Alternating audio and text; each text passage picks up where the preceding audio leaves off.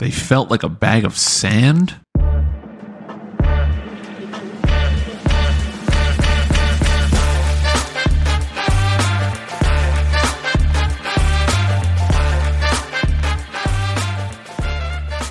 This is episode number 65, and today is Wednesday, right?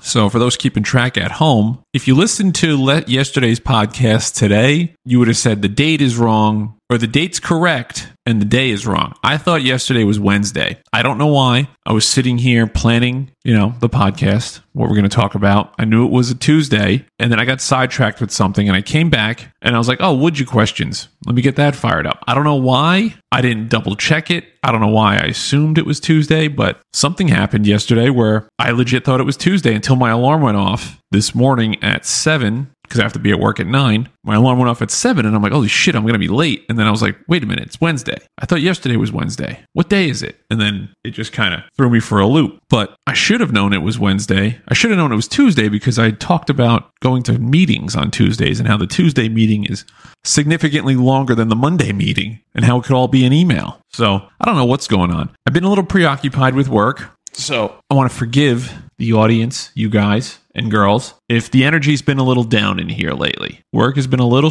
wouldn't say stressful, but there's a lot going on at work. I'm not going to get into details because a lot of it isn't my personal stuff. It's stuff I need to deal with as a supervisor. And a lot of it has to do with people's personal issues that I have to help them get through. And then some of it has to do with people just acting like morons and thinking for some reason that they're not in the Air Force sometimes, and I have to be like the stern guy, which I hate being. I'm a very laid back person at work. I take pride in my hands-off policy, the laissez-faire approach to things. I try to tell them that I trust them to do the job. If they can't do it, I also trust them to come to me for the answer. And then we can work on finding the answer out because I'm not very knowledgeable technical-wise. Like I'm good, I can do my job, but I don't have like a specific duty every day. My job is to make sure they can do their job, right? It's managing people. So it's not like I'm doing the same thing over and over again. I've never been like the expert on one thing. So I don't know all the answers, but I encourage them, if they don't know the answer,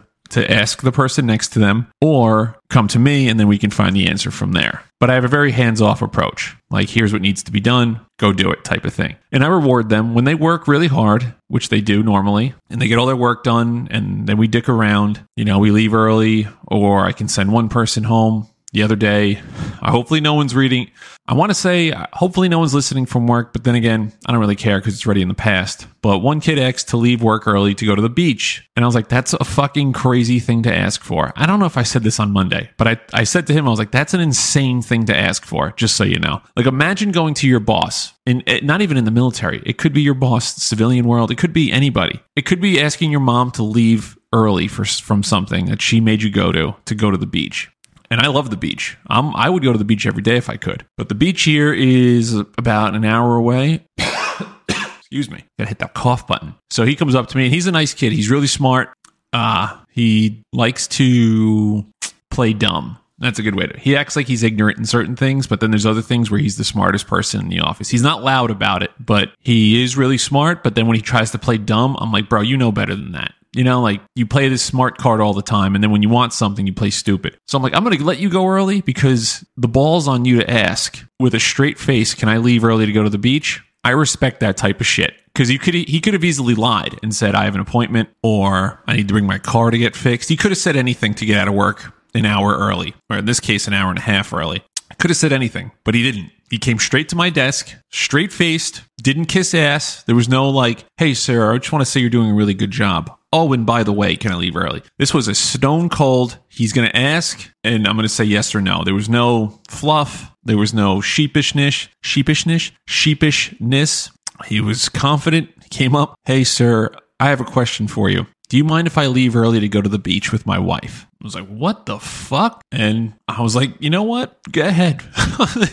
You fucking came up confidently. You didn't care if I said yes or no. You didn't lie about it. That's the kind of shit I like. I want them to come to me with that kind of stuff, and I want them to be able to handle when I tell them no. But there's stuff like that goes around in the office, and then there's times where I have to like be a dick. And I said last week that I had to write a kid up for his first time, give him paperwork, first time I ever had to do it. And not that the vibe is off, but after I gave him the paperwork, he put in leave for an entire week. I don't think he was that mad at me, but I don't know. This kid doesn't handle shit well. And then another kid, he gets away with, and I call them kids. They're like 20. These are the older ones in the office. They're like 28 to 30, 32 actually. He just thinks he can get away with anything, right? He's like the golden child. So like the way he talks to me is that he's telling me what he's going to do. And it's like, I understand there's times when that's appropriate. Like, hey, I'm going to go fix this. Or, hey, I'm going to go take an early lunch.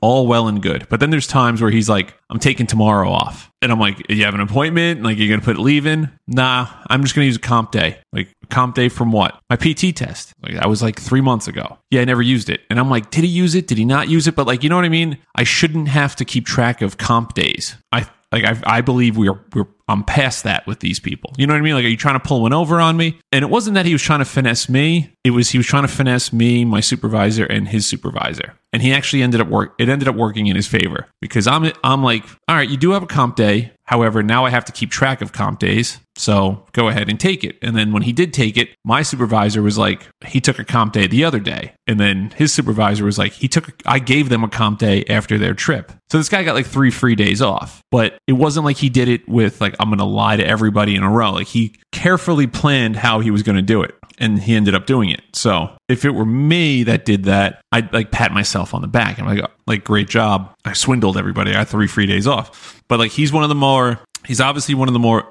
adult figures in the office. He's really good at his job. He's got a family. He's got kids. You know, he's not a dumb person either. But it's like things like that where I'm like, now I have to be a dick. Like, now I have to be the one to like keep track of comp days and keep track of where you are, like update the calendar. Now you're going to have to ask to do things, you know? Like, you know what I mean? Like, you took advantage of it. And now I have to kind of crack down. And I don't want to have to do that. It's just not my day-to-day thing. So there's that. And it's like just little things here and there. And it turns out the kid that I thought was the most swindle-like, or the one that I thought was always trying to get one over, is actually I wouldn't say the hardest worker, because he's definitely not the hardest, but he gets all his work done, and then he asks to do things that are just crazy. Like, can I leave early to get a haircut? I'm taking leave after a holiday, stuff like that. Or like, I'm not going to that meeting. It was a good example of that today. Me and him had to go to this fucking meeting because we're going to be like these inspectors and stuff. It's a whole thing. Not going to dig into the weeds on that one.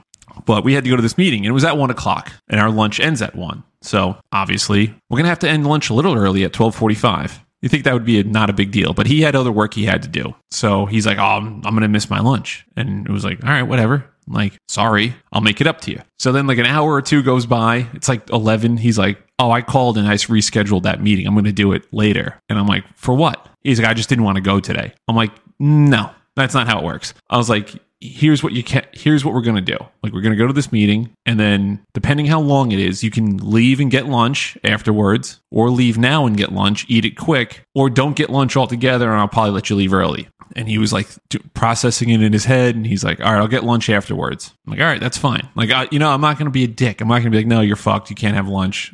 I'll give him his time back. But his first thought was, I'm just going to get out of this meeting. And it's like, yo, you can't just do that. You know what I mean? Like, you can't just get out of meetings because you don't want to go to them. I don't want to go to any of the meetings I go to, but I have to. It's part of the job. So like, there's shit like that you have to keep an eye on. Like, you always have to I don't want to have to investigate what they really mean. That's why I applauded the kid that asked to go to the beach, because I'm like, he asked straight up. He wasn't bullshitting me. There was no, can I leave early just to go home and, please? And then I find out he went to the beach early. He was honest with me. I don't want to have to be the guy that's like, what's the story behind what you're asking me? Or like, what's the real story? Like, just tell me the truth. We'll deal with it. And I appreciate the truth more than I want to deal with the consequences of you lying.